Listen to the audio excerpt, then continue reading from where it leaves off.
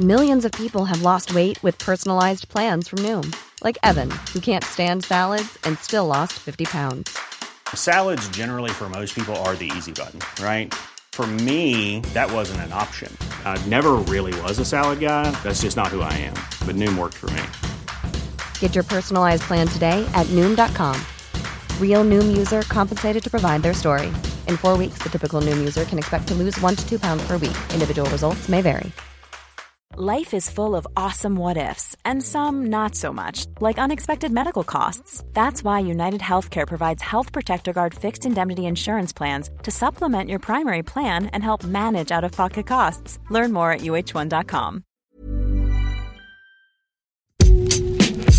Hello and welcome back to the Game Football Podcast from The Times. Today, what does Antonio Conte need to do to turn Tottenham into challengers? Will that ever happen? We'll also talk about Thomas Tuchel's Chelsea as they go to Manchester City in a top-of-the-table clash. We'll hear what Cristiano Ronaldo's been saying about Ralph Rangnick and his time back at Manchester United. We'll also discuss the Africa Cup of Nations and more. This is The Game.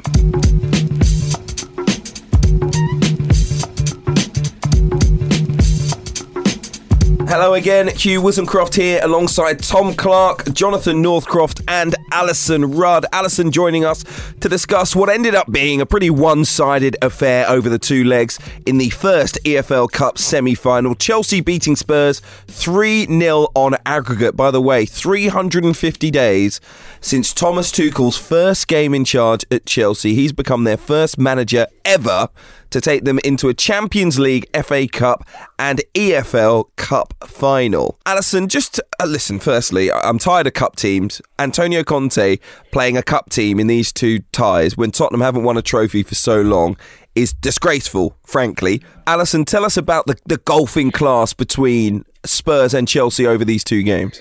Well, the most telling moment came when Thomas Tuchel berated the team for playing at 90%. And it was a bit of a stroll for Chelsea. And I think that was telling because Spurs were up for it. I get your point about why didn't he play a full strength team, although other than Hugo Lloris, that was the sort of big leave out for the North London derby. I don't think the team was ridiculously weak. They were up for it. Spurs were up for it. They weren't dreadful. I liked their attitude.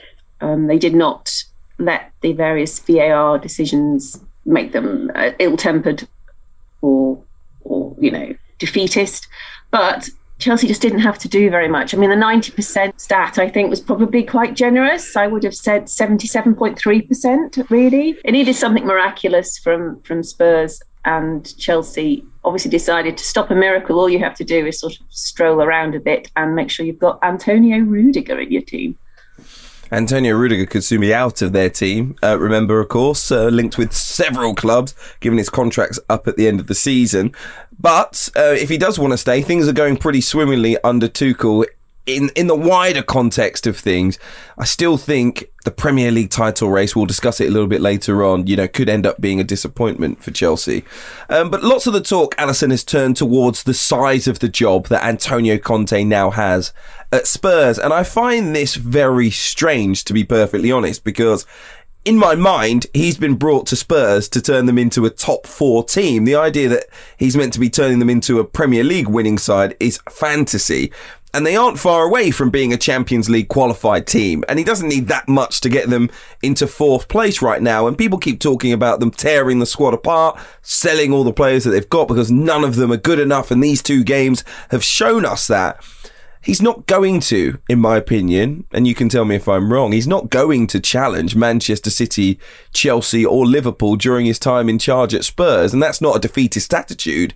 I mean, the facts and figures in particular stack up in that way for me. What do you think? I think Daniel Levy is hoping that Conte can weave some sort of spell, some sort of Conte spell on what they've got. I think for quite some time, go back to the early days of Pochettino at Spurs, there's been something there that you feel with the right tweak, the right approach, the right attitude towards the academy, they could make themselves top four certainties, regulars, if you like. And it has happened for them. They've come really close to winning the title.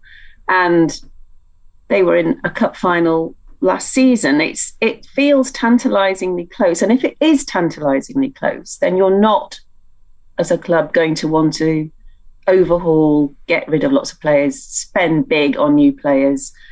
You're going to feel that it takes one more piece of the jigsaw puzzle. And in this case, they think it might be Antonio Conte, because he's very good at making good players excellent. And just, it might only be for a short time. They might, like, as they did at Chelsea under him, the players got a bit tired of his strict approach, this constant reference to suffering. It's great when you can see it's reaping rewards, and then you win something, and then you think, okay, we'd like to move on from this now and have some ketchup on our chips, and that's going to happen. But I think even Conte, because I think the narrative is like this, Hugh, because Conte himself is indicating that when he compares what he's got with what the other rivals have got, it's not enough for him. And we've seen a mixture of performances. We've seen performances. I mean, this is what keeps this same narrative going, if you like, because we've seen performances that speak of an ability to push on, and then we've seen performances where B-list players just are not nowhere near good enough, and they haven't got what it takes to even take on board the Conte suffering philosophy. So it's this sort of hodgepodge of what could be, what do you need, and then inevitably you're going to get a conclusion that says money, that's what you need. You need money, you need to spend big, offload, spend big. Whether that, I mean, they've missed the boat, because I don't think Harry Kane will bring in money even if they decided to sell him now. Not as much as they would have got in the summer. So we're in a sort of twilight zone of what could be possible. And, the logical thing to say is, well, Spurs with Conte and a big wad of dosh, he could do something. But as you say, Hugh, that's not what the club do. And I don't think they thought that's what they were getting with Conte either. Johnny, what do you think? What's the prediction for what Antonio Conte can do, and how in particular? Yeah, look, I think as Alison's kind of outlined, in some ways the ball is in Tottenham's court, and I'm not sure what they can do with that ball, if that's not extending the metaphor in a weird way. You get Antonio Conte and you are hiring a guy that's intense, addicted to winning, proven track record of winning, will stop at nothing to try and win. But you're hiring him as the 6th or 7th best team in the league, and that's a huge gap, really. And I've had misgivings, I have to say, from the start about whether that marriage would work, because it hasn't taken Conte long to assess the situation, and I think make it quite an accurate call, which is that, reasonable as Spurs are, there is a gulf, there's an enormous gap between them and the top three. Yes, they have been tantalisingly close to winning in the past, but in the last couple of years, I think the top three have just moved to a different place. So that closeness for me is no longer there. And in fact, you could say that Spurs have declined while that top three's gone on. So my question would be, are they really willing, or do they have the resources to really try and bridge that gap? And I have to be honest, part of me wondered whether the sign of Conte was, we can't afford to spend £200 million on players. We can't afford to get this absolutely top manager, and that's the next best thing. But he needs players to work with. And I think he's right to say that squad is nowhere near where Liverpool's or Man City's is or Chelsea's is. There may well be a standoff now, and I don't see Conte hanging around long term if he thinks he's going to be, basically in a fight that he can't win. Not because he's a prima donna, but because of his characteristics. He detests losing. He suffers. You could see last night his kind of visceral despair at not really coming anywhere near Chelsea over those two legs, and he's not going to stomach too much of that. So I think the ball is in Paratici and Daniel Levy's court. Are they going to fund this this overhaul to the squad that they need to. And amid all of that, where does Harry Kane come in? Does he become a asset that they sell in order to reinvest, or is he a priority to sort of ensure they keep and build around? So there's a lot of questions for Tottenham. They have got a brilliant manager.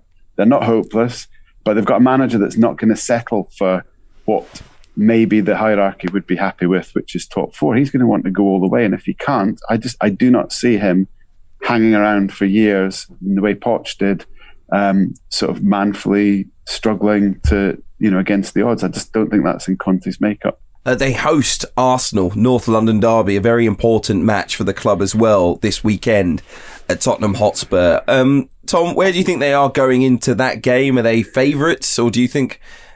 I feel almost like the mood at both clubs is pretty lower after recent weeks, whether that be injuries, COVID, whatever it might be, results on top of it, of course. We of course don't know how Arsenal are going to do yet against Liverpool in the EFL Cup semi-final, but it's a huge game for both in terms of that top four picture. You just don't feel either team's really confident. No, maybe not. As you say, we'll see how Arsenal get on against Liverpool. If they can put in I shudder to use this term, sorry Arsenal fans, but spirited performance against a Liverpool side and stay in the tie, then I think in terms of that mood that you're talking about, they'll be in a better place going into this game. Because I think the guys have talked about it there. We're starting to see now with Tottenham the reality of the situation Conte finds himself in. And I think when you look at that team, I appreciate Johnny's analogy about, okay, we're not going to spend the money, but let's spend the money on the manager. But actually, when you think about some of the squads they've had, Conte's probably got one of the weakest, particularly if you look at his defence. And I mentioned it on the previous show, the guy likes playing with wing-backs. They've not really got any of significant talent. Fine Reggie on when he plays.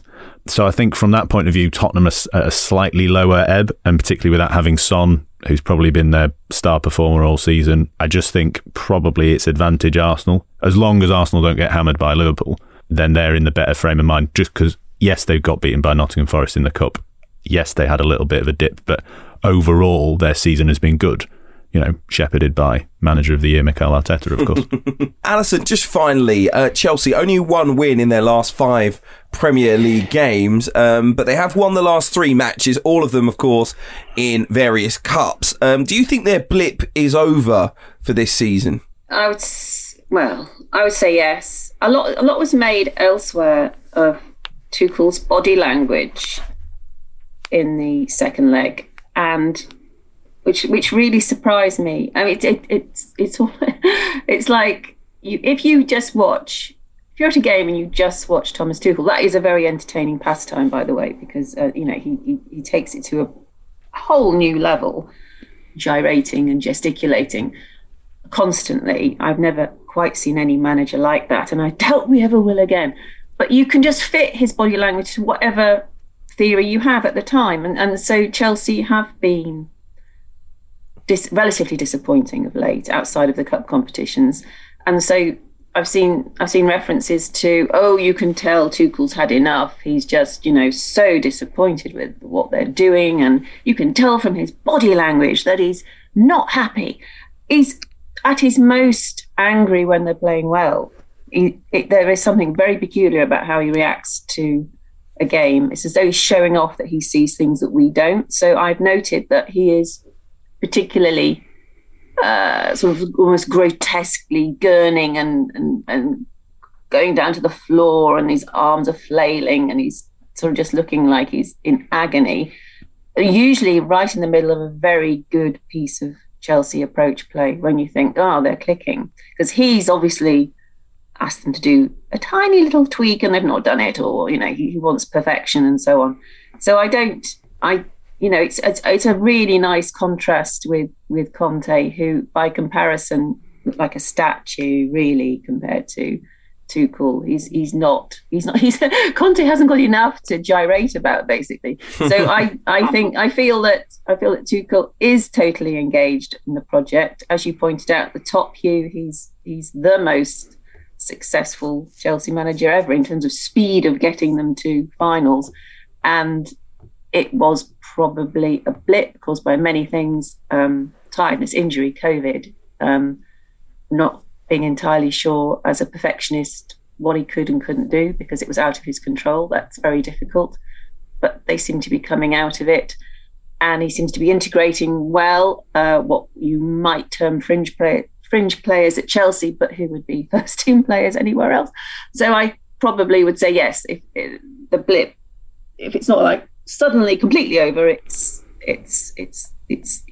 on its way out, definitely. Well, we'll be looking ahead to Chelsea's game at Manchester City, a top of the table clash in the Premier League this weekend. We'll do that right at the end of today's episode of the Game Podcast. But Alison Rudd, thank you for joining us. I hope you managed to get back out on the tennis court. You know, this is the real thing the tennis world's been waiting for. Forget the Australian Open. Hopefully you're over your injuries and you're back out there smashing forehand winners. I'm waiting for my visa, Hugh, so we'll see. Alison Rudd, thank you very much. Up next on the Game Podcast, we'll talk about Aston Villa, Manchester United, some choice words from Cristiano Ronaldo. We'll look at AFCON, the Africa Cup of Nations, as well as our favourite, well, S-housery, let's call it that. Stay with us on the game.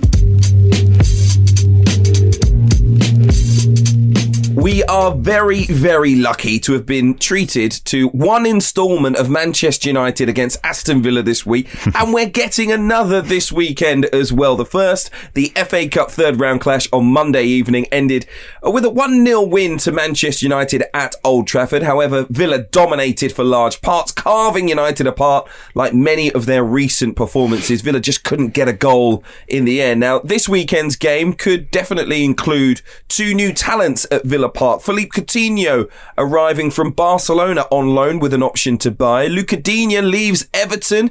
He's written on social media, by the way, sometimes it only takes one person from outside to destroy a beautiful love affair. A little jibe at Rafa Benitez there, but we're focusing in on Steven Gerrard and Ralph Rangnick's teams today. On the game that has gone, by the way, Tom, I think Villa can be seriously encouraged by their performance against Manchester United, although they've already won there once this season. But generally speaking, under Steven Gerrard, it's been very impressive. Yeah, absolutely. Good contest between two mid-table teams, Hugh, I'd say. Sorry, forgive me. But I mean it. No, definitely. They were the better team, weren't they? And it was very, very Manchester United-esque to win 1-0 with a goal by Scott McTominay made by Fred. I mean, that's the position they're in at the minute. We obviously defended and... Did we criticise? I'm not quite sure. But we had sympathy for Dean Smith, didn't we, when he left Villa? But it is clear now with these signings and with the kind of style and intense type of football that Gerrard is seeming to want to impart on Villa that, you know, there was a bigger and, as we said at the time, ambitious plan there about this club to take it on to the next level. And we were kind of looking at it in the guise of, this is incredibly harsh. Dean Smith would have kept them up. And maybe it was about something far bigger than that they thought there's a transfer window coming. We can kick on to the next level. So as much as the football on the pitch is impressive, it's also these signings. You know, I was speaking to a friend of mine who's a Villa fan last night, actually, and he said, look, I like Dean Smith as well, but he'd have never persuaded Philippe Coutinho and Luca Digne to come to the club. And that is an element as well. Gerrard has a massive lure, as well as being, you know, seemingly putting on some impressive tactics on the pitch. What do you think about Villa right now, Johnny? Because I think with these two signings, there are signs that they're taking this assault on Europe, you know, this aim that they said they had, very, very seriously.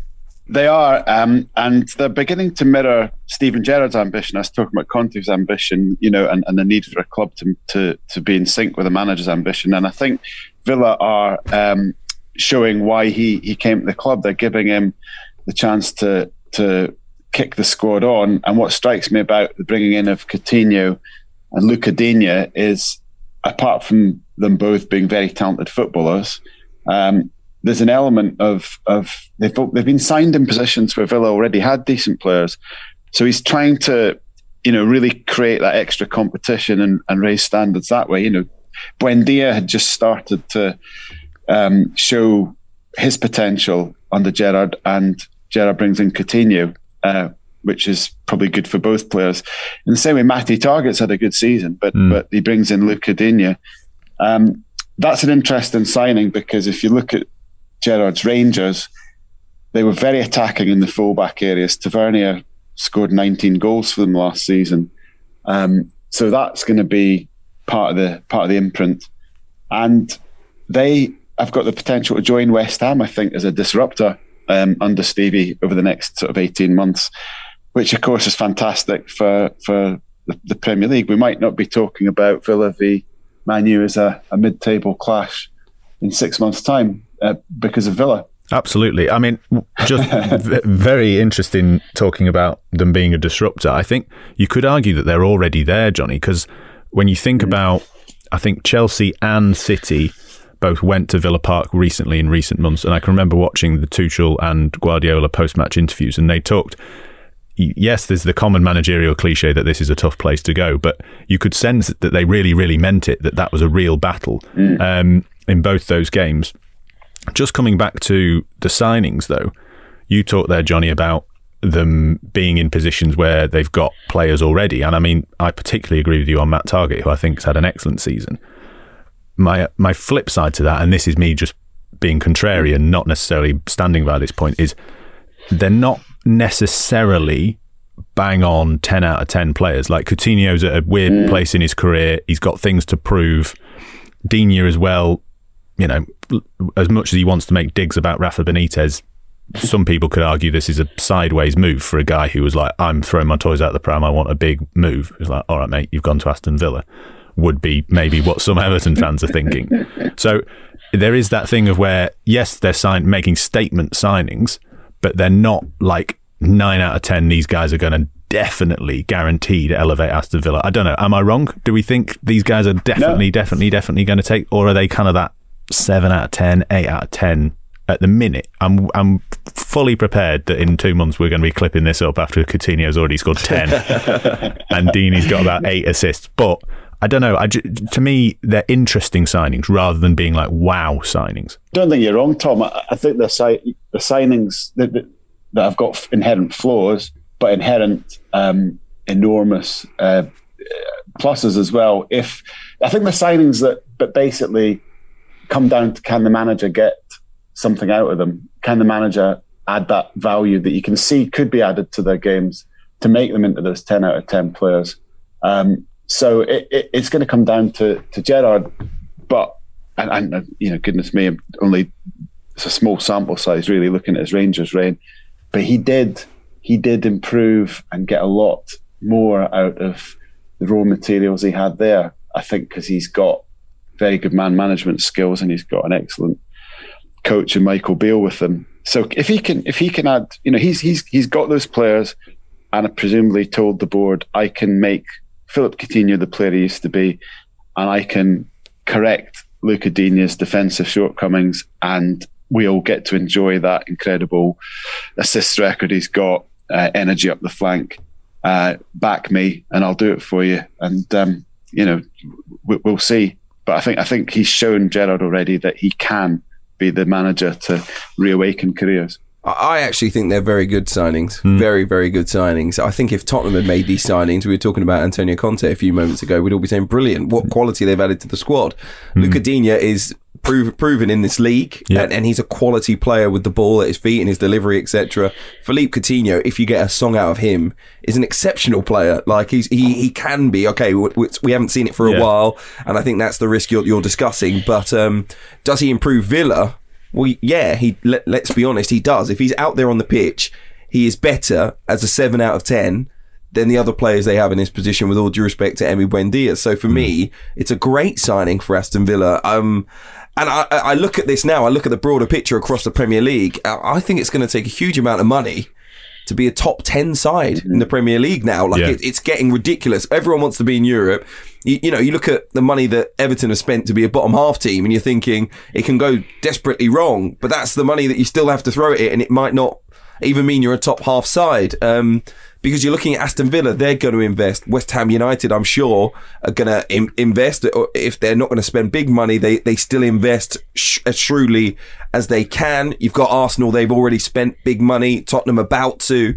Manchester United do, of course. You know, Wolves maybe not, but again, it's all about shrewd and intelligent recruitment for clubs like that. But you look at the competition now and you think, these clubs, whoever finishes just outside the top 7 or 8 used to be criticised for missing out on Europe, or the season fell apart and we didn't quite get over the line. And you look at it now and you're like, no, this is the Super League. I mean, this is the quality of the players that are going to keep coming into the league now, and you think that the Premier League sides are about to capitalise on their financial position and their broadcasting deals by having an all-out assault on most of the big clubs in Europe. I mean, all these players coming to the end of their contracts, they're pretty much all coming to England if they're not going to Barcelona or Real Madrid or Bayern Munich. You know, if those clubs get the pick of free transfers, obviously, because they're huge and brilliant clubs. Yeah. But other than that, they're coming to the Premier League, and they Coutinho at Aston Villa. Hello, Aston Villa have got Philippe Coutinho, and we're saying, is he good enough? Come on. I mean, I take your point, and I'm sure a lot of Aston Villa fans will have been doing exactly what you've just done to me, Hugh, when I was mentioning that. But I guess that the Coutinho signing, to me, just slightly embodies something you were hinting at there, which is the big argument we always come back to, which is, what are you going to be as a club? And Villa fans and the board, I just think they're going to have to be slightly cautious about that, because, as you say, they could spend this money and they could finish 8th, 9th. And they have to be prepared that that's not a bad season, because I think we've seen it, particularly Everton's a great example of that kind of boom and bust type approach. And you know, Villa, a very rich club. So by all accounts, the money will keep coming. This is just the Jack Grealish money that they're spending. If you look at the numbers, actually, that signing of Luca Digne was the last of the money. And I think Villa are only 2 million in the red now for this season, transfer-wise, having brought in more than 100 million worth of players. So they're ambitious, because on top of this money, I think that there's still more to come spending-wise from them in the summer. Yeah, I think that's definitely worth keeping in mind. I guess it's that point, isn't it? You're talking about Grealish. They've lost Grealish, bringing in, we brought in Buendia, starting to find a bit of form, but that was never going to be an instant replacement, is it? You can maybe say, without getting too argumentative about it, Coutinho is a good like-for-like replacement for Grealish in terms of creativity alone. Fine, different type of players at different points in their career. So I just mean, from that ambition side of things, essentially they're a slightly stronger version of the team that they were last season, with a new manager and a new style of play. And with that maybe comes aspirations and expectations. They need to maybe balance them out a little bit and give Gerrard time, because we don't want to be in a position in a year's time where maybe they've finished 9th, 10th, 11th and we're going, okay, is this guy good enough? Do Villa need a new manager? That would be my only thought, because Hugh makes an excellent point about we're going to be endlessly fascinated by Wolves, West Ham, Brighton, Villa, Leicester, Man United, teams battling around for the mid-table. Well, let's quickly focus in on Manchester United. Cristiano Ronaldo's been speaking. He says Manchester United should win the league or be second or third. I don't see any other position for Manchester United. In my heart, I don't accept that our mentality be less than being in the top 3 in the Premier League, in my opinion. He also said that Ralf Rangnick needs time. He said, I think to build up good things, sometimes you have to destroy a few things. So why not? New year, new life. I hope Manchester United can be at the level the fans want. They deserve that. Tom, what do you make of his comments? The Rangnick stuff, spot on. I mean, I think that particularly the destroy things to make new things, that very much echoes. I think it was the three of us just around the New Year mark were talking about giving Rangnick time, and this being an appointment where he's really going to pull everything apart and start again and build it up, not just on the pitch in terms of recruitment, youth academy, etc., etc. So I think to hear a senior player talk like that is only a good thing for Ralf Rangnick. I think the rest of it is just PR guff, isn't it? Let's be honest. It's absolute nonsense. I mean, about being in the top 3. Yeah, I mean, come on. It's just not going to happen. I know I was making jokes about them being a mid-table side, but with pulling things apart, you can't have both those things. They don't work in tandem. You can't destroy things to make good things, and whilst destroying them, finish in the top 3. That's just not how it works. They're not going to finish in the top 3 this year. They might, just by the fact that they've got so many quality players, scrape through and nick the 4th place because there's so much competition around them. Maybe. I don't see it personally. But yeah, I think it's a good thing for Rangnick, isn't it? At a moment when they've lost to Wolves, looked unconvincing against Villa, in this very knee-jerk way in which we consume football, people starting to already question his methods, to have a senior player back him and say that he needs time. I also thought it was interesting to read that he'd said he's already done quite a lot of changes. He's already made quite a lot of changes on the pitch. I think that's a good thing for a senior player to be highlighting. But the rest of it's just, PR, the same nonsense that we've heard from Man United players over and over the last few years. We need to give the fans what they want, blah, blah, blah. Well, yeah, he's got to say that. I know he's got to say that. I'm just not going to give him any kind of kudos for it. I think the other part of the quotes about Rangnick are the more telling ones. And I think, but I think as a 36-year-old, I'd be cautious as to whether he's ever going to get that top 3 finish at Man United, to be honest. Johnny, what do you think about the strength of what Cristiano Ronaldo's had to say? I think it was a significant interview in PR terms, because I know that United have hoped Ronaldo would speak in this way for pretty much the whole season. He hasn't done much in the way of media, and he is a leader for them, of course, and with his appeal and his status and all that kind of stuff. So it's important backing for Rangnick. I think it's an important one for the club at a difficult time in PR terms.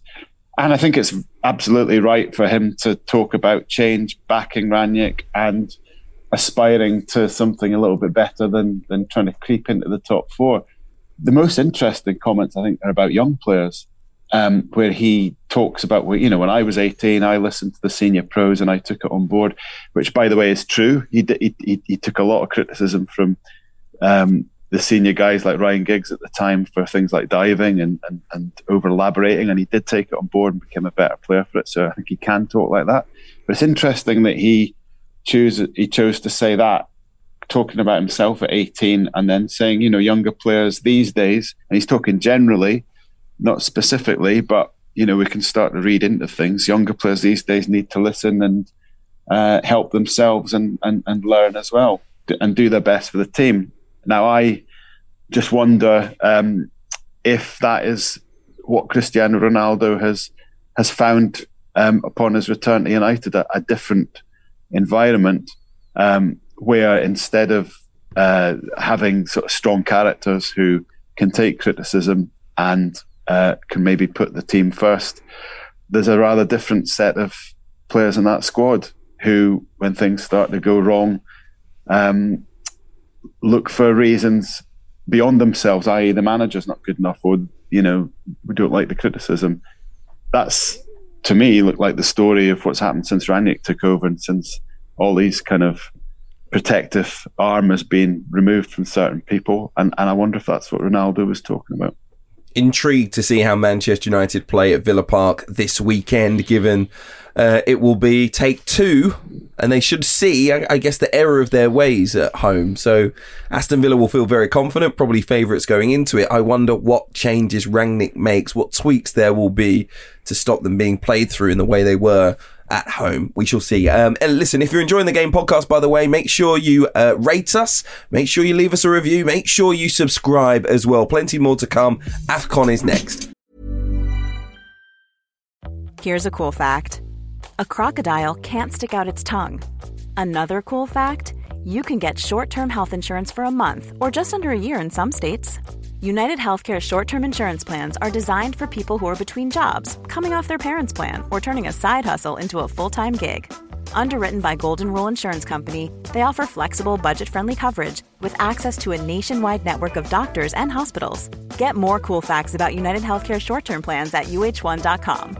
This is Paige, the co-host of Giggly Squad, and I want to tell you about a company that I've been loving, Olive & June. Olive & June gives you everything that you need for a salon-quality manicure in one box. And if you break it down, it really comes out to $2 a manicure, which is absolutely insane. It's also so easy to get salon-worthy nails at home with Olive & June. The difference between how your nails used to look when you did them yourself and now with the Mani system is a complete game changer. The best thing about Olive & June, too, is it's a quick dry. Dries in about 1 minute, lasts for 5 days, and full coverage in up to 1 to 2 coats. Visit oliveandjune.com/perfectmani20 for 20% off your first system. That's oliveandjune.com/perfectmani20 for 20% off your first system.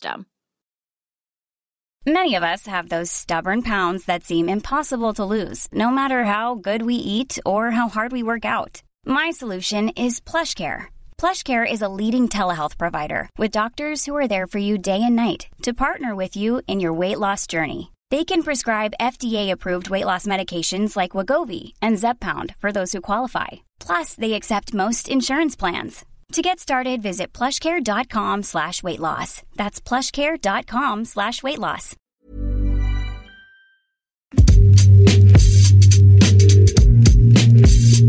Mali and Tunisia's Africa Cup of Nations game ended in chaos, didn't it? It was absolutely ridiculous. The referee, firstly, tried to give full time when only 85 minutes had passed. He was then told, hold on a minute, it's not even 90.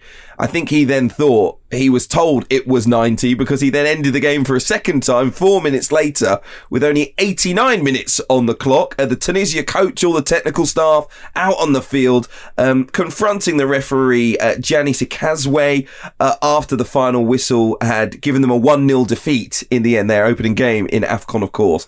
But then it was even worse. It's hysteria afterwards. 20 minutes later, after the post-match press conferences had begun, the tournament organisers said the game should be played to a conclusion.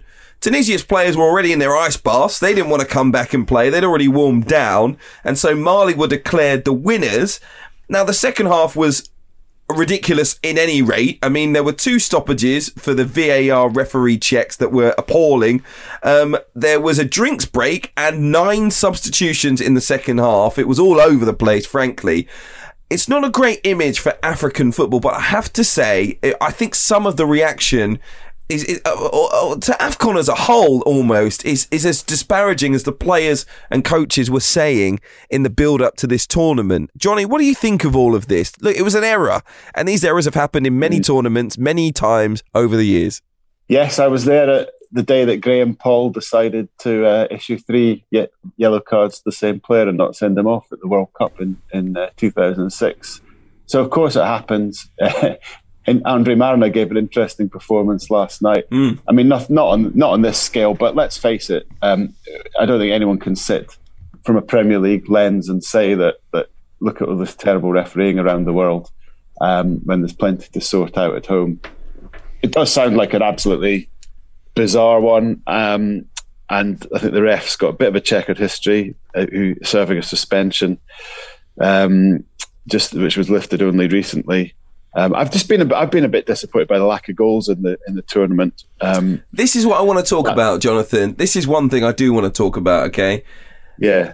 The quality of football at AFCON so far has been criticised. Several of the big nations really flattered to deceive. You know, people were expecting a lot of them, the likes of Algeria, Ghana, Egypt, not really hitting the heights after their opening matches. Hello, they were all playing a week ago in domestic football. Yeah. There was no 2-week, 3-week build-up. There was no 2 or 3 warm-up games. I looked this up beforehand. Loads of these countries didn't even have one warm-up match. This was their first game together for many months. The last time some of them played was the international break back in November. Okay, so they haven't really gelled, and they haven't had time on the training pitch to gel.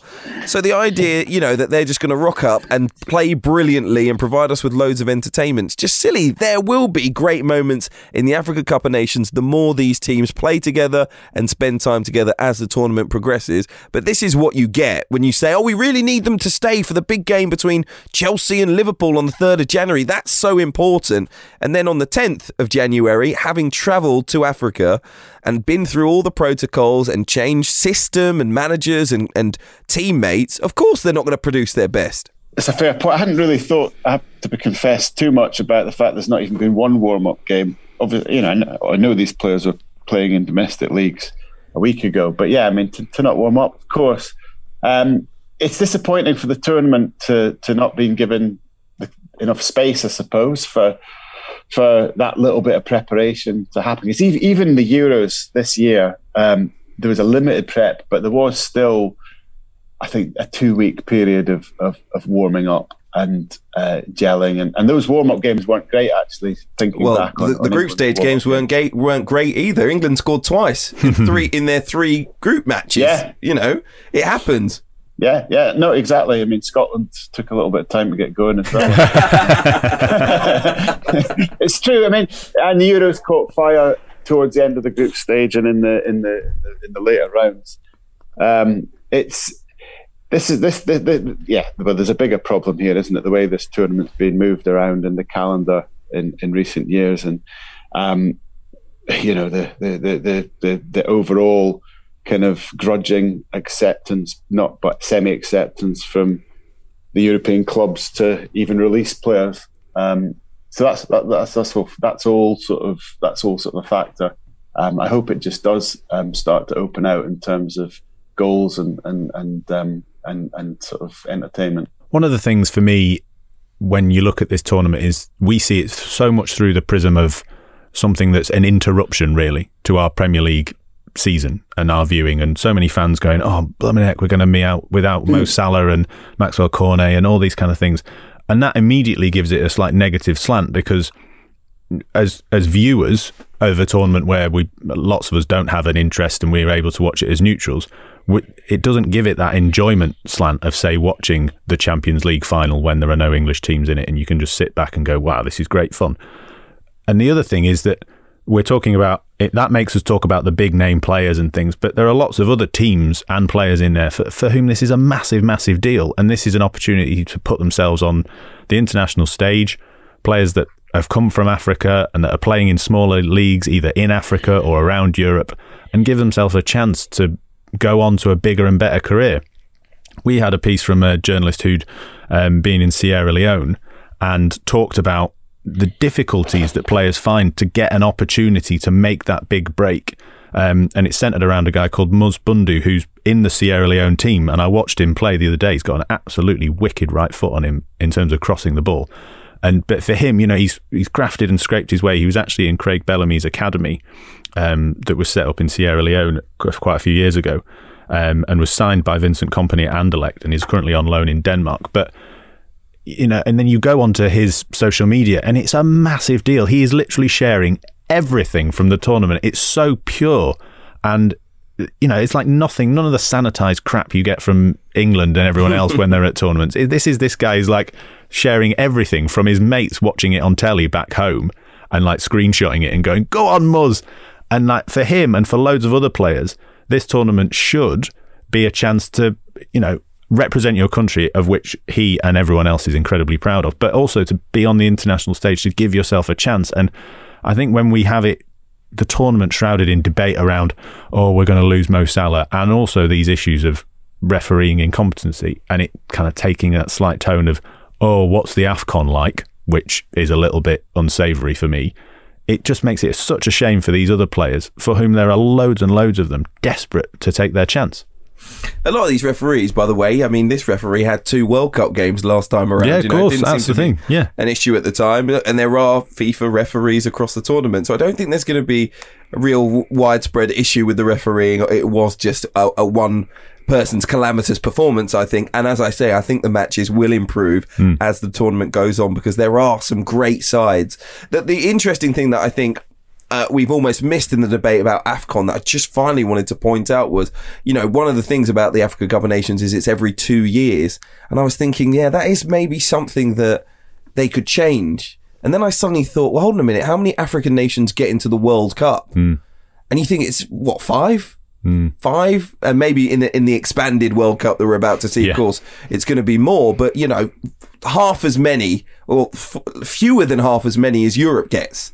And you start to think, well, why shouldn't they have a tournament every 2 years if basically the World Cup they're excluded from, there's a huge continent of Africa, because they don't have as many places as they probably should, given the amount of nations that there are on their continent. So I think, look, AFCON will be good. I promise you. Those of you that are thinking, I'm not going to watch any more games, make sure you stay tuned. And do you know what? Maybe there'll be some good refereeing performances as well for you, because clearly that's what you watch the games for as well.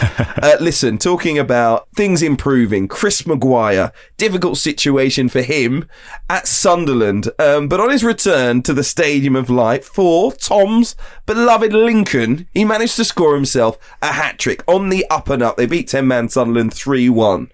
And he decided that he would go over to the Sunderland boss Lee Johnson and give him a few choice words about releasing him at the end of last season. And he said, it was a build-up of things. I thought I was hard done by in my time here. It didn't really end the way I wanted to. I got a yellow card early on. I looked over. Lee Johnson was trying to get me sent off. I like this as well. I can't tell you what I said, but I did think I did my talking on the pitch. It was just a bit tongue-in-cheek after the last 6 months here. It ended badly for me. I hope the Sunderland fans are okay with me. I was getting booed, but I've got nothing but admiration and respect for them. I loved my time here. Tom? What a day, Hugh. What a day. I don't even have to shoehorn Lincoln City into the game podcast. They're actually part of a genuine subject. Brilliant stuff. Yeah, I mean, this subject of old players haunting their old clubs is something that endlessly fascinates me, partly because of being a Lincoln fan. My dad has raised me as an utter pessimist, and one of the elements, as well as we're definitely going to concede from this corner every single time there's a corner, and we're definitely going to concede in the last minute, which often happens, is that every time he looks at a team sheet, they've got X, Y or Z who used to play for us, they'll definitely score. And just sitting, and it's almost worse when they do, just because he's going to go, told you. And I don't know whether it's just at a lower league level, Johnny, I don't know whether you have it with Aberdeen as well, but there seems to be this thing where fans are convinced, to the point where a friend of mine, Kenny, who's a Sunderland season ticket holder, messaged me before the game saying, really worried about Chris Maguire. And to give a bit of context, every Sunderland fan I know, he had this kind of quite a cult status with the club. He was known for his shockhousery, should we call it, and his ability to be brilliant and infuriating in equal measure. And so when we signed him, I've got a couple of friends who are Sunderland fans. They said, he'll wind up opposition, you'll fall in love with him, he'll drive you mad, and he'll play a blinder every now and again. And so I replied to Kenny that he'd been basically rubbish all season and he had nothing to worry about. Promptly scores a hat-trick, of course. So there was his one blinder of the season. But I think, Johnny, you can talk a bit more about this because you mentioned it in your Times newsletter that goes out on Wednesdays, that it was so, I think we enjoy these moments even more so now because of the, all the nonsense and the sanitized and boring celebrations that you see in football. So I think, to see a bit of personality is a massive thing, isn't it? Chris Maguire used to play for Aberdeen, and I remember him as a kid. He was exactly the player you described, Tom, but did have that spark of personality and could occasionally just lift the whole stadium and have that great performance. So I loved seeing the fact that he hasn't lost one bit of that. We've been talking a lot this year about players, the pathetically sanitized PR world that they try and enter when it comes to social media and the "we go again" tweets and all that kind of stuff. And we want players to be authentic, and we want them to reflect how we feel, which is, when you do something good against a rival that annoys you, or maybe somebody that put you down once in life. I think, the Scottish sort of phrase is get it right up you. That's how we feel inside. That's how Chris Maguire, who's from Bells Hill, felt inside. Loved seeing it. I hate those players who, and it always seems to be like sort of slightly minor players scoring goals against teams that they once spent 3 games on loan. You forgot they even played for them, and then doing this kind of faux humble but actually attention-seeking celebration where they show what a big guy they are by not celebrating. And I'd love the fact. Let's forget all of that. Going straight to the guy that kicked you out of the club you were enjoying being at to laugh in his face. Yeah, let's have more of that. That's how we know that's how they're feeling inside. So, show it. Absolutely. And just while we're on the subject of showing emotion and brilliant reactions to performances and wins, Lincoln haven't been great this season. And to the point where, even though we've got an incredibly talented coach in Michael Appleton, some of the fans have even been questioning his position in recent weeks. We've had 2 wins, this big win against Sunderland. And so while we're on the subject of praising great reactions, Michael Appleton's wife, Jess, who is often on Twitter and is good value before games, kind of cheering on the lads, at full time, she just tweeted, "Appleton out." And I thought that was so good. Such good value. So while we're on the subject of praising people for original and honest responses to football performances, I thought I'd give her a shout out. Nothing's going to surpass Emmanuel Adebayor, is it, against Arsenal? I mean, yeah, the full-length pitch run is pretty good, and it was the slide on the knees as well. In front of the Arsenal fans. Yeah. I mean, it was, yeah. No, I don't think anyone's going to risk a riot like that ever again. I do like the ones where you run up to the manager. Lee Johnson got a red card at the end of that game, got involved with a scuffle, maybe just wanted to, bite back a little bit. But obviously that can escalate, and I want it to be clever, well done, whatever it might be. Like for example, the Sam Etu gets brought out a few times from the players that have been left the club because they're too old and they've gone back and scored. That was classic. I like that. Yeah, well, you'll find a lot of personality in the lower leagues, and he's a player I've mentioned many, many times. But Kevin Ellison was always great value against former clubs. He played for Lincoln for a period. As kind of a left wing back in an era under Keith Alexander, and just afterwards where we were quite successful, always failing in the playoffs, but then became a kind of journeyman striker. And every game, whether we were away or he was playing at Sincilbank, the fans gave him absolute dog's abuse, but in a very jokey, warm manner. And he always gave it back, but in a very, very good-humoured way, every single time.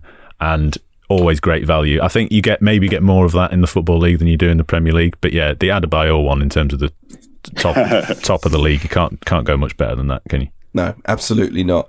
Listen, before we go, one massive game to look forward to. There are a few big games, to be honest, in the Premier League this weekend. But there is a meeting of the top two that I mentioned a little bit earlier on.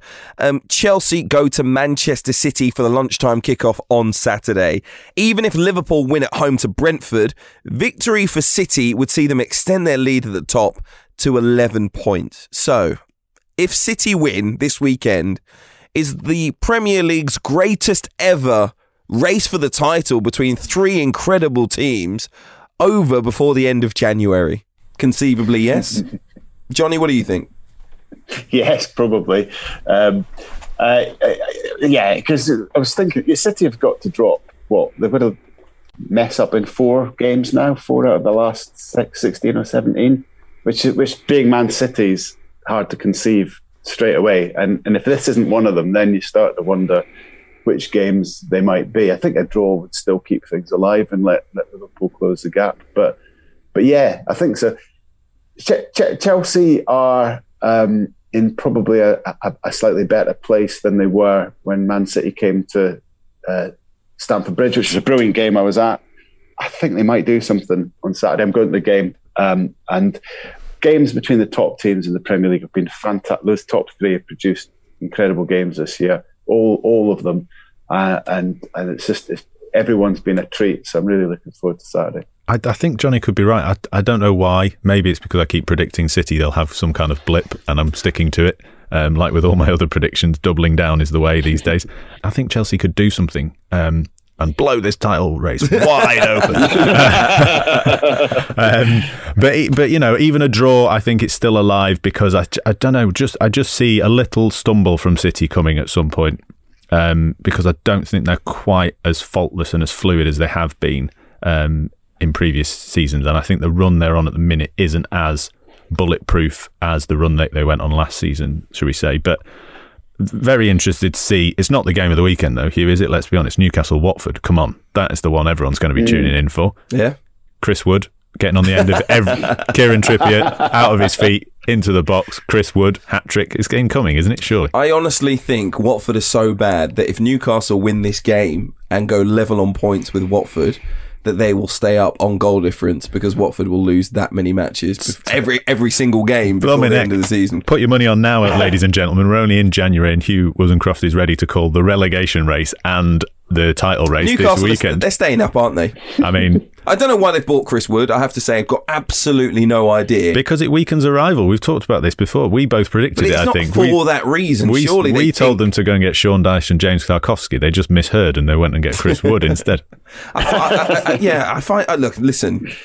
You're approaching, during this January transfer window, so many players of a certain level. We saw the Trippier signing, and we thought, that's the sort of name, that's the sort of quality player, an international who's played at Champions League football, who you think, right, upwardly mobile Newcastle are looking for players of a certain quality. And as a player looking on at that, I want to be involved in that squad if I believe myself to be a player of a certain quality. And then they signed Chris Wood. No disrespect to Chris Wood, a very solid Premier League forward, and does his job extremely well. We know what his job is, of course. It's not to be a massive goal scorer. Let's be honest. He's not Thierry Henry, but he does have his use, of course, in the Premier League, and he's had a very good career. But if I'm a player looking on at that, I'm like, is that a championship signing? Is that we might get relegated and we need to bring some players in who are going to get us straight back up? And I'd be wary then of signing for Newcastle. Yeah, maybe, but I think it's also, let's be honest, if Wilson's fit, he starts, and this is a good backup, isn't it? And maybe as they progress and maybe sign more players, and if they stay up, as you say, there's a good plan B there for when Eddie Howe's playing his beautiful passing of football out from the back with all the lads and the pace down the wing, and some guy up front that you've never heard of signed for 50 million. And then Chris Wood's a good plan B when it's not working. But I mean, Tony Cascarino's written this morning on the Times website that exact point, Hugh, that maybe there's a little bit of clever thinking here that if they do go down, Chris Wood will be an excellent signing in the Championship. I know that's not where the aspirations are, but it's no bad thing to be thinking that. And they could sell him for 10 million, couldn't they? I would have thought so, yeah. Coming to Middlesbrough any time in the next 18 months, I'd say. But yeah, I mean, look, if you're saying Newcastle are already up and you're saying the title race is maybe over, then maybe it's a good thing we've got the likes of Aston Villa and the most eagerly anticipated battle to finish 6th, 7th, 8th, 9th and 10th in the Premier League for the rest of the season. We've got a very good weekend ahead of us. There's Brighton versus Crystal Palace as well. I think that one will be good. West Ham playing Leeds again. But listen, let's finally end with the predictions for those 4 games we mentioned. Aston Villa, Manchester United. Johnny, how do you think it's going to go? I think Villa will win that one. They deserve to win the last one. Tom? 2-2. Somehow United will get an own goal and a penalty to get a draw. North London derby, Tom?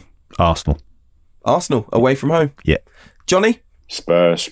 I like it. Authority. Can I just say, you're doing your usual, Hugh, with Mr. Host with me and Johnny. You've done it again. You've got to give your own prediction, man. Come on. Aston Villa are going to beat Manchester United 2-1.